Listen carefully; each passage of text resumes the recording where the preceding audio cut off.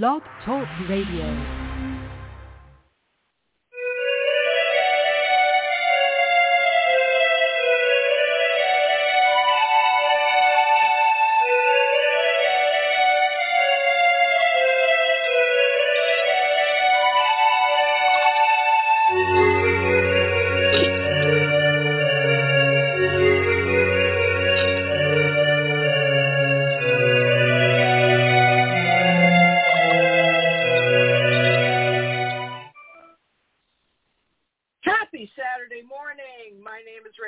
Welcome to Desperate House Witches. For those of you new to the show, Desperate House Witches is not a G, PG, or even an R-rated show. So, if bad language, bodily functions, dirty talk of any kind might upset you, this may not be the show for you, but I think it will be. Desperate House Witches is brought to you by the one, the only, the incredibly wicked one, the amazing Dorothy Morrison. Please check out www.wickedwitchstudios.com for all of your witching needs. The merry, merry month of Morrison is coming up in May. I don't know what she's got planned. We're going to have to wait and see. But without any further ado, one of my favorite people is with me this morning for her quarterly visit, the amazing author and speaker and wonderful person, Jo Graham. Hey, Jo. Hey, Raina. How are you this morning? I'm good. Very excited, as we were talking about in the pre-show. I'm getting ready to get my second Moderna shot at the end of this week, so I'm pretty excited. Well, at the end of this coming week on Friday. So I'm pretty excited. What about you? I'm going to get my second Moderna shot, not this week, but week after, and that will be everybody in my household vaccinated. So I will be very pleased with that, and very pleased that we can, go places a little more freely and see people, see relatives and things. Yeah, it's good. Yeah, I am the middle person in the family. We already have one completely vaccinated. I'm next, and then within 2 more weeks, the third member of our household gets their final shot. So we are we're planning on 2 weeks after that, still basically staying away from folks as we have been. Just making sure everybody's good. But I'm still concerned about what happens when we're out in public as far as, folks who haven't been vaccinated. Is it possible, and I don't know if you know this, so I could just be asking out my ass, but is it possible for somebody who's been vaccinated to pass it to someone who hasn't had, or someone who hasn't had the vaccines? I mean, is it possible to be a carrier if you've been fully vaccinated? Do you know? Well, I'm not an expert on this by any means, but from what I've read, we don't really know for certain yet. It seems unlikely that people who are fully vaccinated and have waited the 2 weeks would be able to transmit it, but we don't know for certain. Excuse me. It's just like the business of how long does the vaccine last? Well, we know it lasts at least 6 months. People who were vaccinated 6 months ago still have antibodies. But beyond that, we can't know because nobody was vaccinated longer than 6 months ago. So, that's interesting. There's a lot of things. Yeah. We're just waiting to see, what the data shows us as the months go on. But I was wondering how long. I mean, I know that the vaccine, even at one vaccine, the first dose, as it were, you're up to 80% covered, which is by no means the place to stop. So I want to encourage folks, please make sure you get both. Whether it's Moderna or Pfizer, I think those are the two most prevalent right now that are being distributed. And to not be too afraid of, if you've had the Johnson & Johnson, it's the blood clot thing that they're looking at right now is in very small numbers, but it does need to be looked at, of course. And I think that's why they've halted distribution. But, if you're feeling some kind of weirdness physically after having a Johnson & Johnson, go get checked out. But for the most part, most of the people, like the better majority, over 90-something%, are fine, completely 100% fine so far. So, it's just, they're using an abundance of caution because these are new medications, and, that's a good thing. So, they're making sure that the vaccinations are doing what they're supposed to be doing. So I still want to encourage folks who are kind of on the fence about getting it, just from a safety standpoint and even a travel standpoint. My understanding is that there may come a time where you may have to prove that you've been vaccinated to do certain things or go certain places. I wanted to get your thoughts on that, Jo. Well, I don't really understand why people are acting like this is something new. I mean, I've had kids in public schools for, almost 2 decades here, and of course they have to have their vaccinations to attend public school. That's always been a requirement. That's not new. When my older daughter's boyfriend was taking a course in emergency medicine, he had to show that he had all of his boosters and stuff for class, because obviously you can't have an emergency medical technician who's not fully vaccinated. Right. And in various professions, my oldest daughter works as a child care teacher. She has to be fully vaccinated for work. You can't have a teacher who's not vaccinated working with toddlers. So I'm not sure why suddenly, this is like acting like this is some kind of new and terrible requirement that no one has ever heard of before. It seems like this is something that's very common for people in public-facing jobs and in public schools. It's required to be a firefighter in my county. What's the big deal? Well, and I think, first of all, I 100% agree with you, and I see no difference between one and the other. But I think people have been so poisoned by, the lies that were told in the previous administration about, that it was no big deal and nobody was going to get really sick. And some people are very creative when it comes to where they put facts in their brains. Like if somebody says it and they take it as the gospel, they still wind up picking and choosing what parts of that are their gospel. I mean, for those who don't know, Trump got vaccinated. He and his wife, and I'm sure his entire family, have been completely vaccinated, because even though they didn't say it out loud at the time, it has since come out as fact. So if you were holding back making an appointment because you were told that you didn't need it, or that it was it's going away. No. That's not the fact at all. We all need to do this together, and there's no microchip implanted. Let me dissuade people like my mother, for example, who are like, don't get the vaccination. There's a microchip in it. I'm like, if you have a cell phone or a credit card, guess what? You've got a microchip. They know where you are. So what's the difference? Nobody's going to inject you with a microchip and start controlling your brain. That's not how it works at all.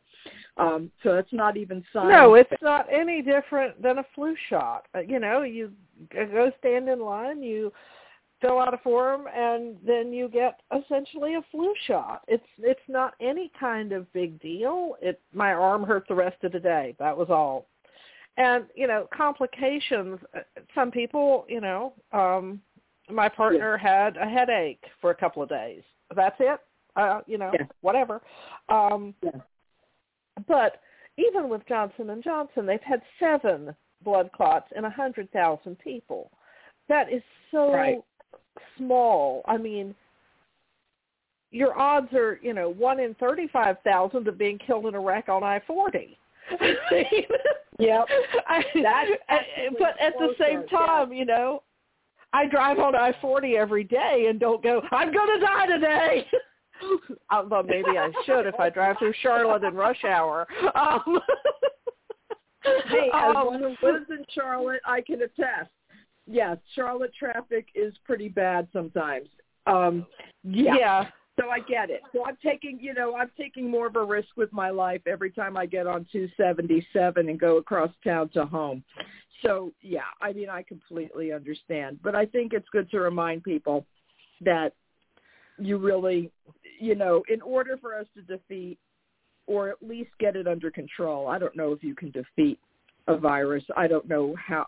Not knowing enough about science, I can't speak intelligently on that, so I'm not going to.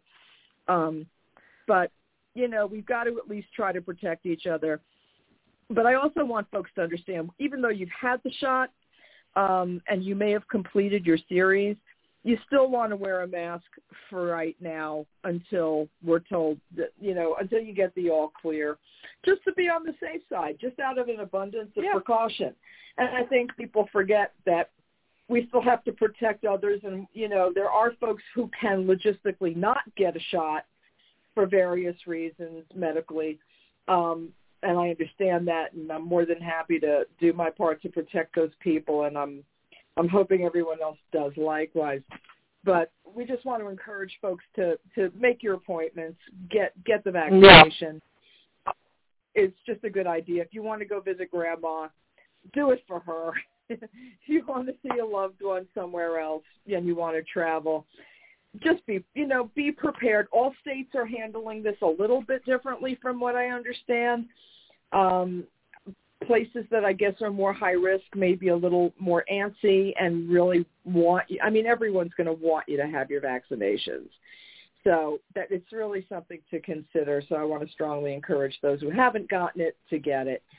But, Joe, we were talking before we went on the air a little bit, and I hadn't even forgotten about how far we've come and how far we still have to go as far as, the things that were put on hold during the pandemic, like rent, for example.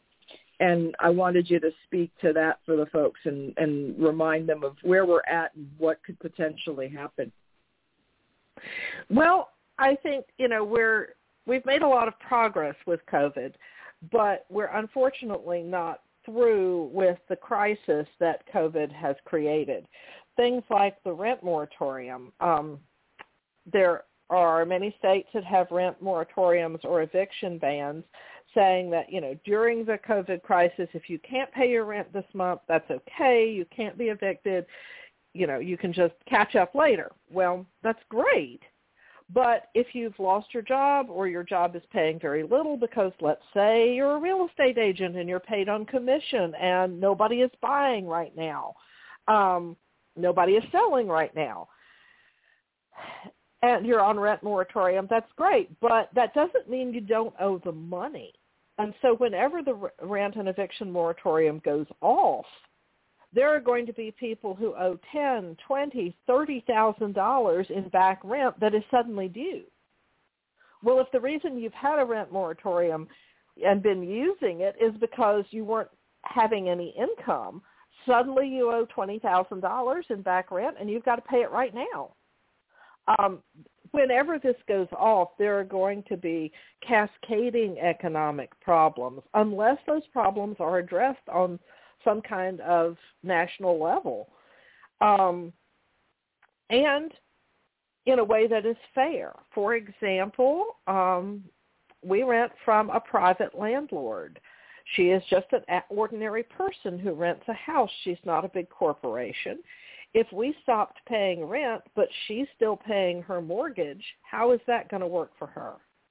You can't just cancel these payments because it's going to put a lot of people who are the renters, the landlords, into catastrophic financial problems. If she owed $20,000 on her mortgage that she couldn't pay, but she couldn't collect it from her tenant in rent, what then? So, it's a whole series of complicated problems that we have just begun to deal with. And, of course, the businesses that have closed permanently. There are so many small businesses, restaurants particularly, but other things as well, that have gone out of business. And it's not a matter of opening back up again. It's a matter of, all of those employees need new jobs. The people who owned those restaurants have lost their shirts. What happens then? This is not just turning a switch back on, unfortunately. Yeah, and I think too many people are thinking that it is, because some things have come back, some places have reopened, but there's no logistical way to give the kind of debt forgiveness. I don't know. Maybe it is a national debt forgiveness program, because you're not just talking about rent. You're talking about utilities. You're talking about basically anything that you touch that you normally would have to pay for. You know, there are a lot of companies, a lot of credit card companies that sent out letters saying, if you need help during these trying times, we'll work with you. What will work with you means is you're still going to owe it on the back end. And this is the financial ruin that is going to happen that hasn't happened yet because of COVID. This is something that we still have to watch and see it play out, because we don't know how bad it's going to be. It's going to be catastrophic for some people. It is. And I think there's going to be a great deal of political fallout from that. Now, politically, where are we? I think we are certainly not in the worst-case scenarios. We are absolutely not in our worst-case scenarios for the crisis of 2020, for this winter. But we're not in the best-case scenarios. We're in one of the middle ones. And that's a good place to be. We could be in a far worse situation than we are. We could have avoided civil. Yeah, we've avoided civil insurrection except for January 6th, and fortunately, that was not successful in overturning the democratic process. So we're better off than we could be, but at the same time, we're not out of the woods. There are a lot of problems that are still on the table, and those problems are going to have to be addressed in various ways, or they're going to bite us. Yeah. Wow. Okay, so it's not the worst scenario, but it's not the best scenario. Yeah, I think we're in a middle timeline. I mean, if you watch Star Trek or a science fiction show like that, and you have the idea, there are multiple timelines and alternate ways that history can go, we're in one of the middle ones. But we're not completely, we're not in our best case scenario either. And we can't lose sight of the fact that 500,000 people are dead of COVID. 500,000. Right. That's a lot. Yeah. I don't think we don't want to necessarily, we have to dwell on it because, I'm not trying to be morbid, but we have to give consideration to what happened and the fact that all of those people may not have had to die if action had been taken sooner. And, there's always this argument between hypervigilance and doing nothing, and, there's no way to prove a negative. What I'm saying is, if we're not hypervigilant, the risk that we're taking is not worth it.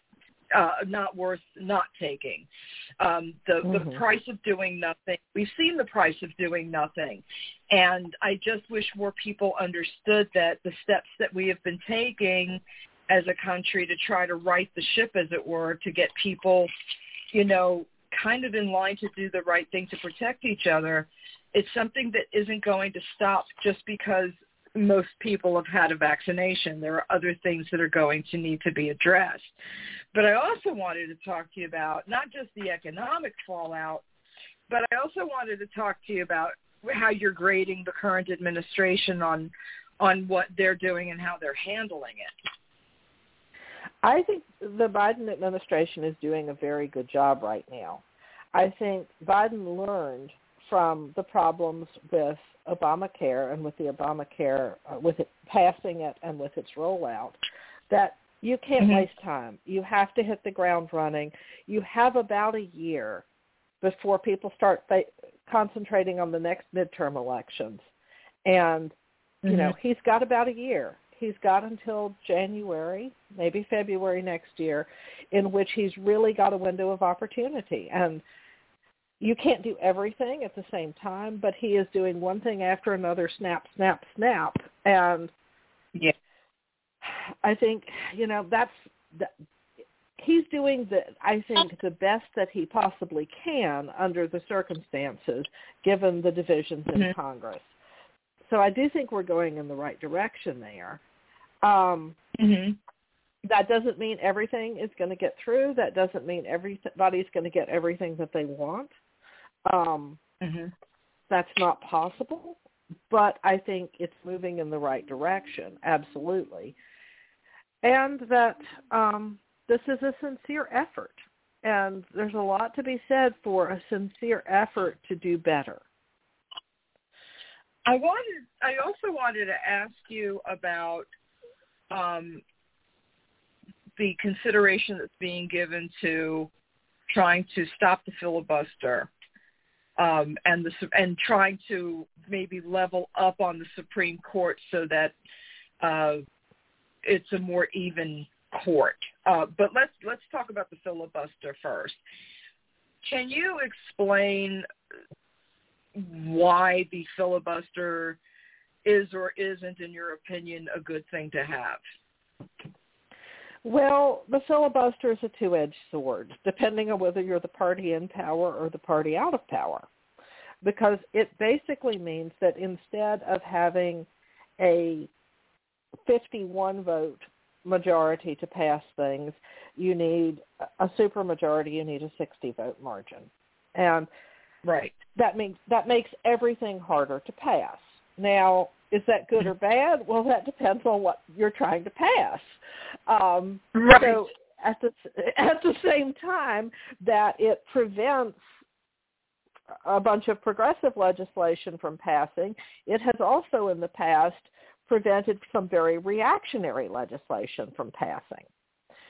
So it's good and it's bad.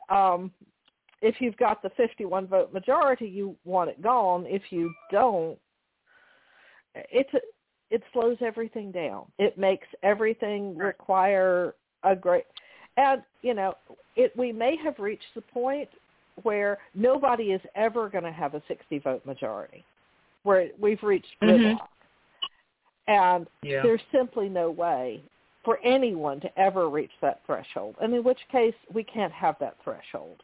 But in general, it has prevented extreme things on both sides, and that's been good and bad both. One of the things that sort of is the main issue right now is we are very evenly divided as a country, and will be for quite some time. And so when you look at issues and you say, okay, you know, this is a 47-47 split with 6% of people who haven't made up their minds and who vote one way one day and one way another day, and that may be continuing for the next 20 or 30 years, you know, what do you do with that? Do you say, well, we're just not going to do anything substantive for the next 20 years? That's not tenable. No, it's not. It's not. Yeah. So, you know, what do you do with that? And one of the reasons for that is that the baby boomer generation is very polarized. They're very politically active.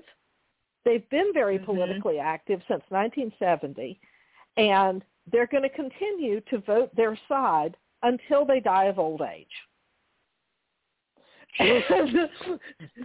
And you know, that's the way it is. They're not going to change sides. You're not going to be able to talk somebody 70 into switching parties at this point. That's not going to happen. Yeah. And so, you know, as long as they remain voters, they're going to be polarized voters. Yeah. Now, you know, will a younger generation outvote them?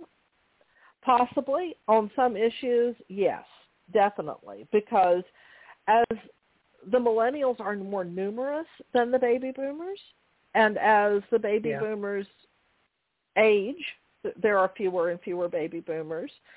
So the millennials will at some point have more votes, but the millennials that will make a difference on certain issues, but it won't make it won't make a difference on every issue. Right. Certain issues like LGBT plus rights, the millennials are absolutely have a super majority on one side, and that will make a big difference to queer people. Mm-hmm. But on other issues like fiscal management, the millennials are not splitting on fiscal issues very differently from the generations ahead of them. Mm-hmm. So, the main thing that would make a big difference in Congress is somehow changing how states are represented, the number of representatives. That's why this controversy over whether there should be representatives allotted to the District of Columbia, because the District of Columbia does not have voting House members. They have, and so if they were allowed to vote, that would tilt things in the Democratic direction by essentially making D.C. a state, the 51st state.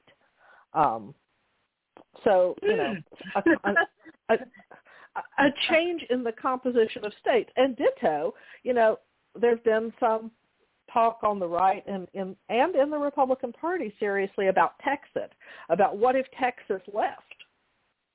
If Texas left, gridlock would be broken for everyone else. Remove Texas's 2 Republican senators and remove Texas's enormous congressional delegation, and suddenly you've got a supermajority for the Democrats on everything. When Democrats say, oh, no, we can't possibly consider Texas leaving, consider Texas leaving. Let them go if they want to, because it will break the deadlock for everybody else. If they want to go, if they want a divorce, let them divorce. Wow. And, then the rest of us can all move on. And that's not just about things like Congress. I didn't know Texas was holding up so much stuff. They have such an enormous congressional delegation because they have such a large population. I mean, Texas's population is bigger than that of most European countries, as is its landmass. Texas is the size of a normal country elsewhere in the world. And so, if you took that enormous congressional delegation out of the mix, there would not be a question about whether or not progressive legislation was going to pass. It would absolutely pass. Wow. And it's not just we need to let them go. That's also the question of, if somebody wants to go, do you make them stay in a relationship when they don't want to? But it's not just Congress. For example, national textbooks. Because Texas has so many public schools and is so large, textbook publishers always have to have an eye on what are the Texas school boards going to buy, what is the state of Texas going to buy, which means that some of them do special Texas editions of textbooks, which are more conservative, and others, which can't afford to have 2 editions of a textbook, have to water everything down for the Texas market. Oh, no dinosaurs. Oh, no evolution. No whatever, because Texas objects to it. I in addition to writing fiction and spirituality, I also write under a different name educational materials. And the eye is always on what you can't say, right? What you can't talk about. You can't talk about dinosaurs. I mean, that's a good example of one of the things that you just can't mention ever, because there are no dinosaurs in Texas. Right. Wow. So, if you didn't have Texas in the mix, then you could have evolution. Yeah. So it would make a big difference. It sounds like it would. I didn't realize, I just, there's some things I just don't stop long enough and think about, and that would be one of them. But yeah, Texas is a roadblock to a lot of things, and I didn't even think about it until you said it. But I mean, and listen, there are states that threaten, like, do we need 2 Dakotas? I don't know. But there's 2 for a reason. Would it change anything if 2 Dakotas became just 1? Well, it would dilute their voting power, which, probably they don't want. Right. In terms of the House, it wouldn't make much difference because the Dakotas have very few reps. Right. It's not like Texas where you're talking about, 40, 50 reps. Texas is a big difference. The Dakotas, it's just a couple of people. It wouldn't probably shift a balance. In the Senate, the 2 Dakotas becoming 1 would be bad for Republicans because those are pretty consistently Republican Senate seats. And if you, instead of having 4 of them, you had 2 of them, that's obviously going to make a difference. But what do you the think Dakotas of the? I was going to throw you a complete curveball. Okay, throw me a curveball. Because I can. So I wanted your opinion on, because, and I think that the majority that the Democrats have right now is very tenuous. Every majority that Democrats seem to get appears to be tenuous for some reason, because Republicans seem to have so much sway power over people.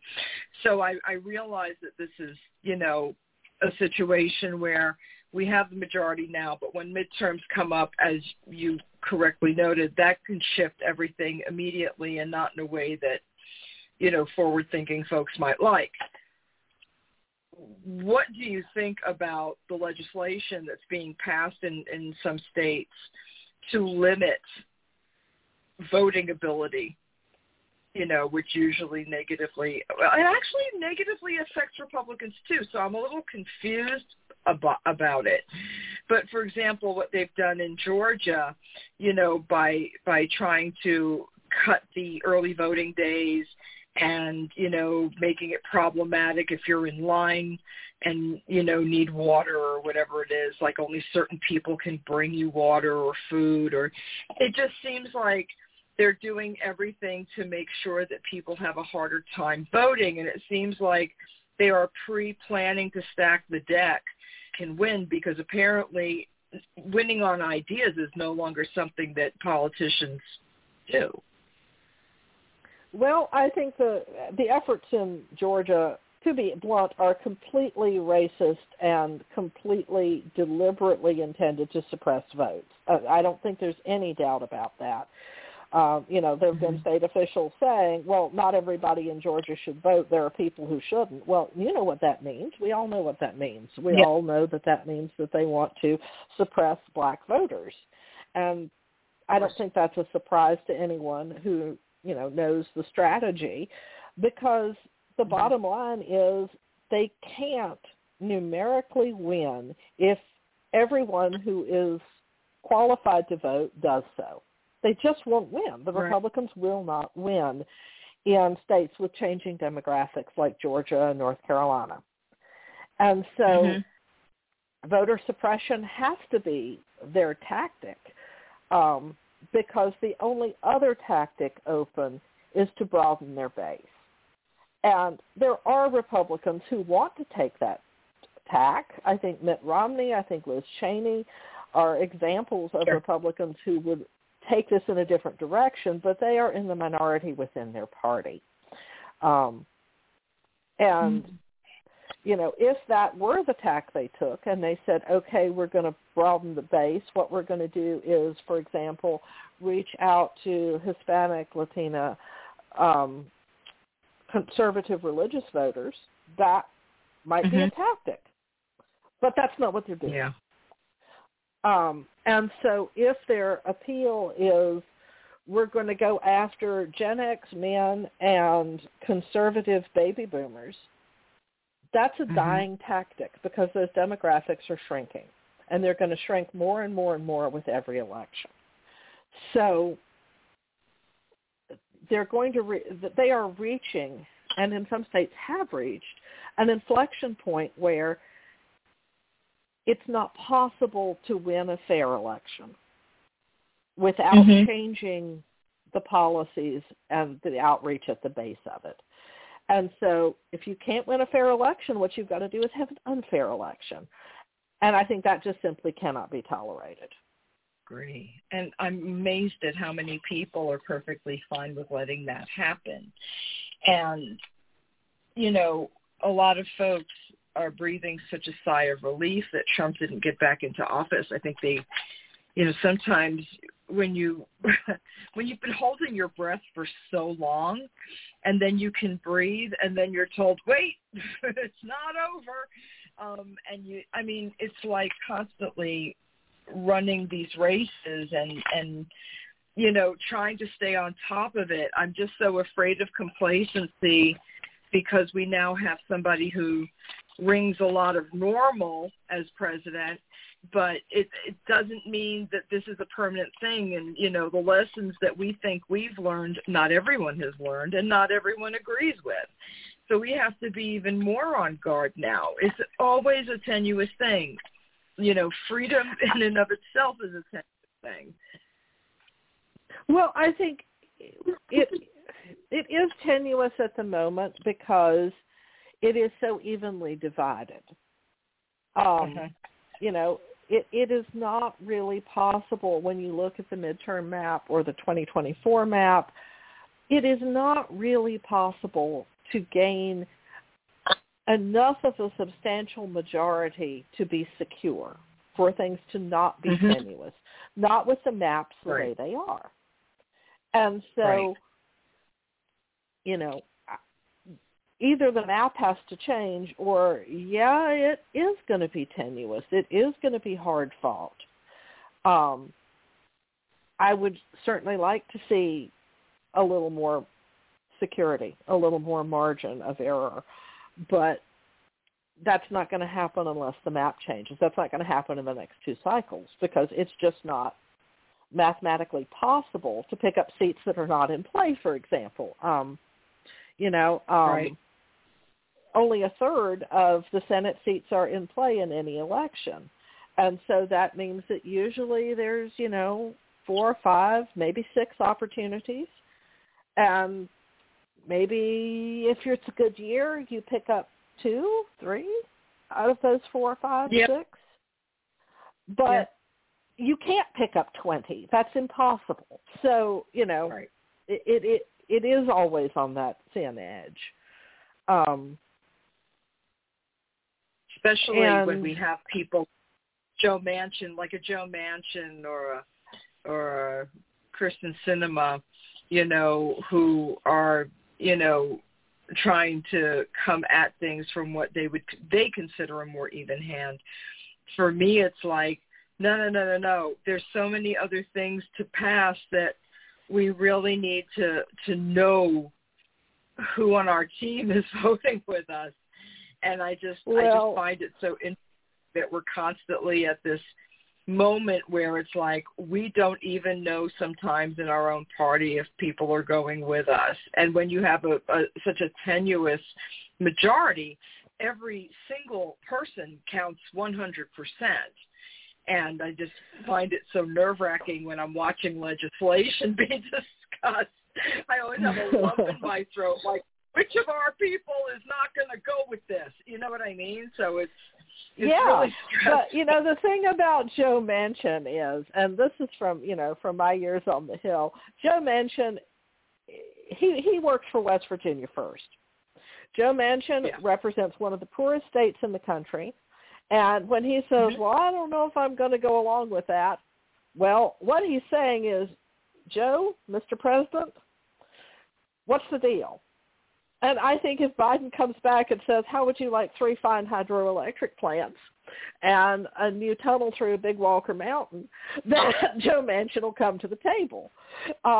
He's wheeling and dealing, and he and Biden have known each other for a long time. Joe Manchin will bring home the economic benefits for one of the poorest states in the country, and that's what he's doing. I don't think this is some kind of major ideological split. I think he knows that Biden needs him, and he and Biden have worked together for 30 years, and he knows that Biden will sweeten the deal if he makes it clear that he needs the deal sweetened.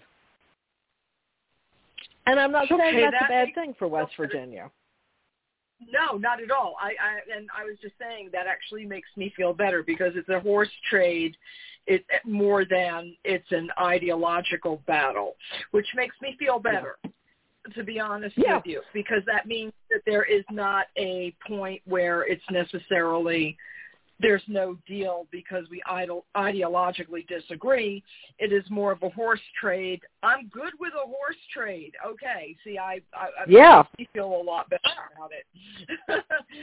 Okay, good. Well, I think Manchin is in a position where he can make some demands, and his demands are going to be what is financially good for West Virginia.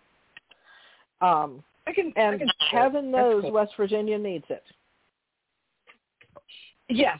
And so, that makes me feel a lot better about the whole situation, because when you hear about these arguments that people are having, and it's like, well, he's not playing ball with this, and he's saying it's, because he wants a more even hand in Congress, but there's still possibility to sway him if we give something that West Virginia needs to West Virginia. And I have loved ones from West Virginia, so I'm good with that too. I'm good with people being willing to deal. I'm a little more concerned when I hear it's an ideological thing, because when it comes to ideology, a lot of people are just stuck in their position, and there's no moving them for whatever reason. So that actually makes me feel a lot better. I hope it makes other people feel a lot better too, because if you just listen to the blurbs on the news, it sounds like, oh, Joe Manchin, he's really a rhino. Well, or he's really a dino, as opposed to being a real Democrat. No, what you're saying is that's actually not the case. He's just trying to get stuff that his state needs. Okay, well, that's his job. You can't be mad at the man for doing his job. Yeah, and that's fine. And, West Virginia is so dependent on the coal industry, the natural gas industry, and absolutely true that sustainable energy is disastrous for West Virginia as things are right now. Now, that doesn't have to be, because West Virginia has enormous potential for hydroelectric power, but that requires major infrastructure investment on a federal level. Well, if I were Joe Manchin, what I'd be saying to Joe Biden is, show me the dams. Show me the millions and millions of dollars that you're going to put into infrastructure, hydropower in West Virginia that is going to provide jobs, that is going to provide construction jobs, that is going to provide ongoing operator jobs, that will give us a replacement for the non-sustainable jobs that you want to phase out. Okay, give me the alternative, Mr. President. Put it on the table, and put the money on the table for it. That's what I would be doing if I were Joe Manchin. Right. Okay. Well, that just makes me feel better. I just want people to remember that we have to stay alert, that we have to, even though this has been a great period of waking up in the morning and not being paralyzed with fear, because quite frankly, I did that for 4 years and I didn't enjoy it. Now that I can wake up and not have to think about, is the president doing something completely, excuse my French, fucked up, it's just nice to have something that resembles what normal looks like. But I'm absolutely. Yeah, but I'm still always nervous, whenever I think about midterms, because I know that voter turnout during midterms is normally low historically. And, fortunately, I think that folks have learned that lesson, that all elections are important and dictate how we live our lives. I mean, the fact, if you believe nothing else, the evidence is right there when it comes to what we were talking about earlier, the vaccine rollout. Under Trump, we didn't know when, we knew we were going to get a vaccine, but we didn't know when, and we didn't know when it was going to reach everybody. Under Biden, that situation was taken in hand pretty quickly. We now hear from scientists, which is great. And I'm sorry, a lot more of a relief to know that I'm hearing from an expert as opposed to what, the president thinks. Because even if you like your president. I think this has been pretty transparent. I think the administration's been pretty transparent and been pretty honest about saying, there are things we don't know here. There are things we have no information on yet. There are things we can't know. But we're working on those things. I'm good with that. Yeah. Me too. And I wanted your opinion about, because we're running low on time. We've only got 12 minutes left. I wanted to get your take on the pullout from Afghanistan, which I thought was holy shit, we've been there forever. It's almost at a point where you forget you're there. And, when I heard that, I was like, wow, he's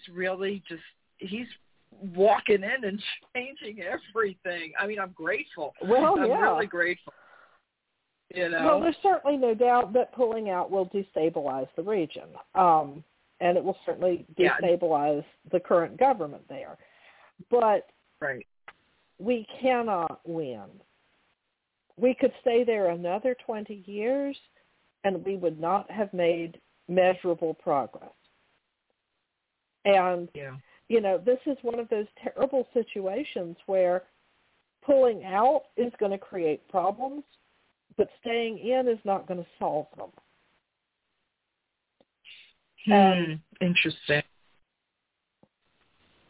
That's interesting. Yeah. I think that the idea of trying to remedy things with soft power through diplomacy with Pakistan, with other neighbors, no one wants to say that we have actually reached the point where we can't. But we can't win. Mm-hmm. What would winning look like? Wow.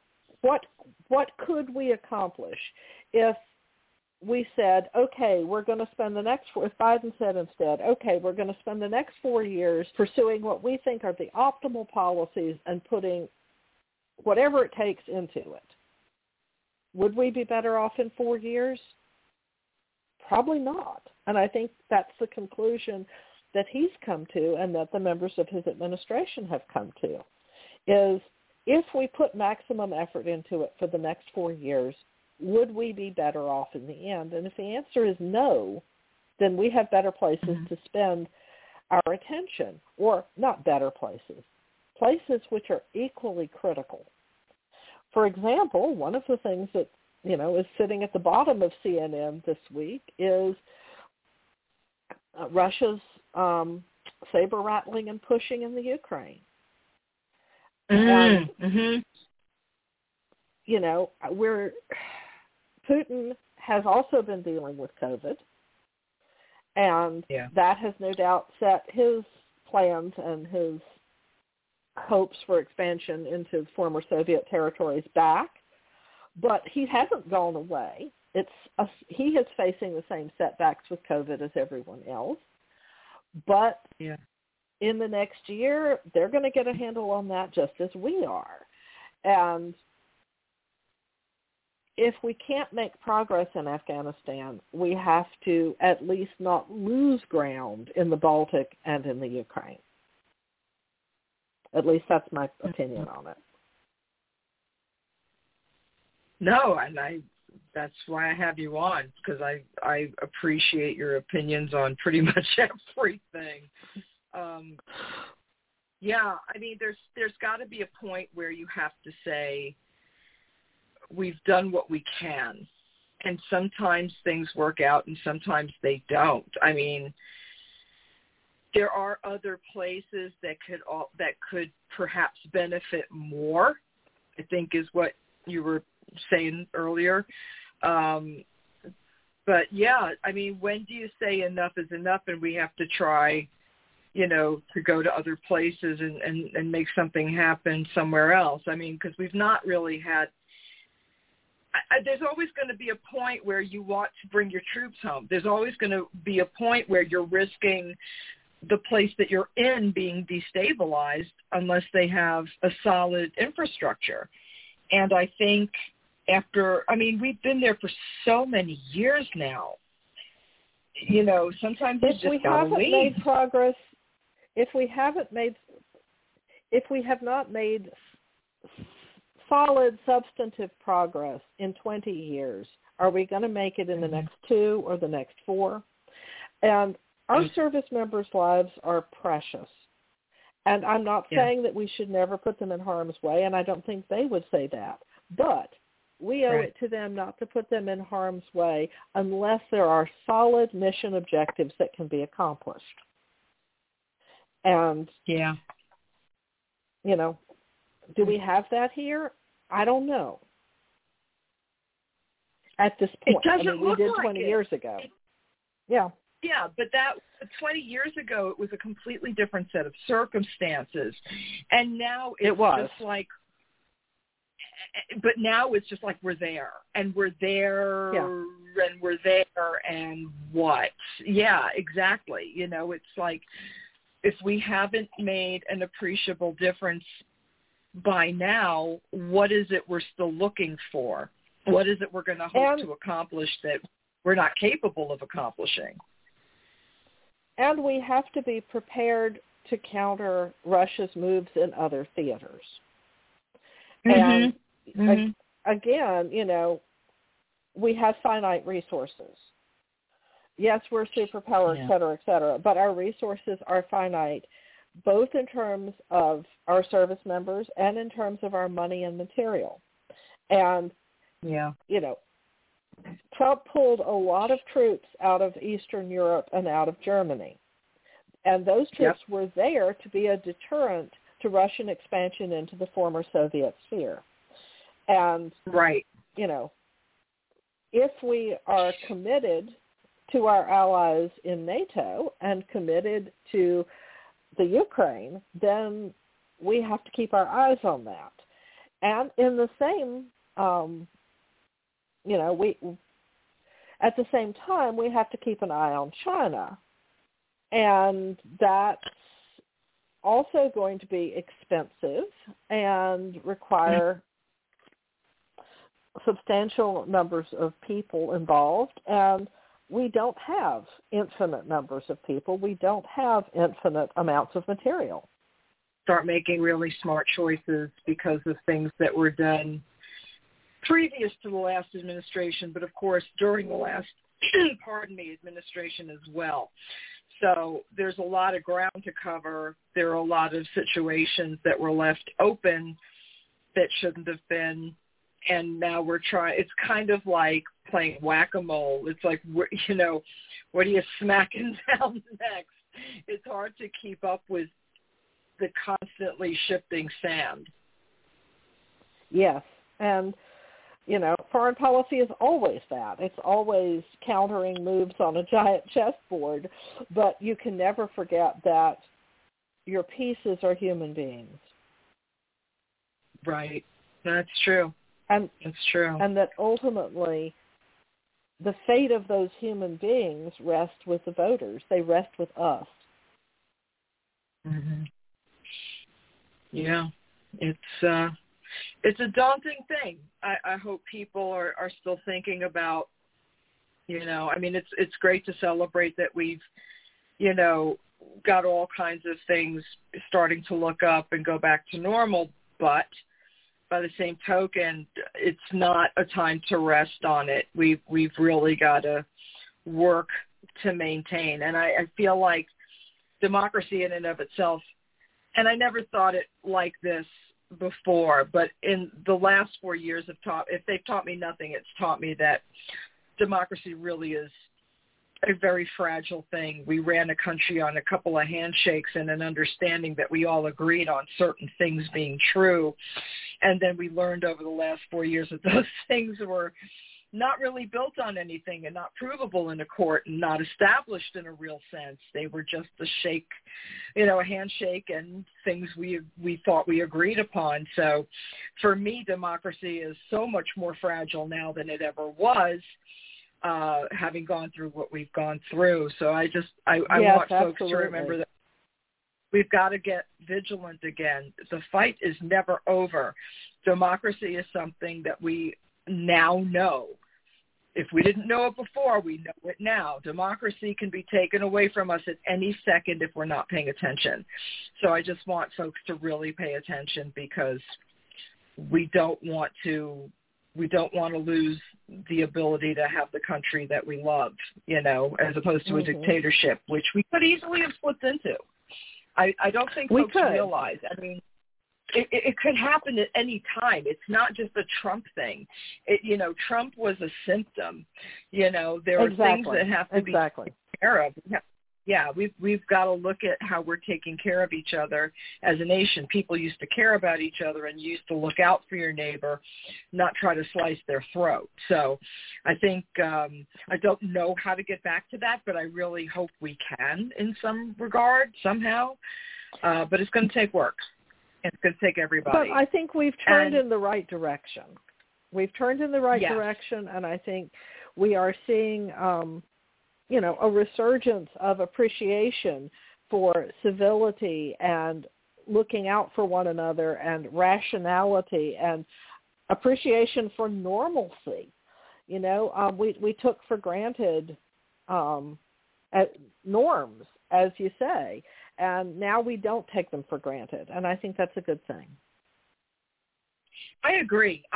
You don't know what you have until it's gone is applicable on so many levels, not just in relationships, but, just in our country. I mean, I took things for granted, and that I am terrified of taking for granted ever again, and I hope other people have learned the same lesson. And we are almost out of time. So, Joe, please tell folks where they can find you and your books, and if you're doing any classes, or just give the folks the information. Well, right now I do not have any workshops or cons or anything like that scheduled. Everything has canceled for the summer. I hope that those things will become possible again in this next year. My books are available by Joe Graham. My books are available at bookstores, libraries, major online retailers. So check me out if you're interested. I have books on spirituality. I also have 23 fiction books. So lovely always to talk to you, Raina. Thanks so much. Thank you so much for coming on, and I'll see you next quarter. Thank you again for spending the hour with me. Joe Graham, you're wonderful. Thank you. Thank you so much. Bye-bye. All righty. Bye-bye. All right, everyone, I am off next week because I am taking my COVID vaccine, number 2, and I just thought maybe if I had a reaction that I would go ahead and just not be on the air, because the last shot I got exhausted as we were going live, so I didn't want to do that to anybody. I didn't think it was fair. So next weekend I'm off, but I am back on the 30th with Witch Dr. Utu and Dorothy Martin Saturday, the day after that. So I'll see you in 2 weeks. Have a wonderful week. Stay safe.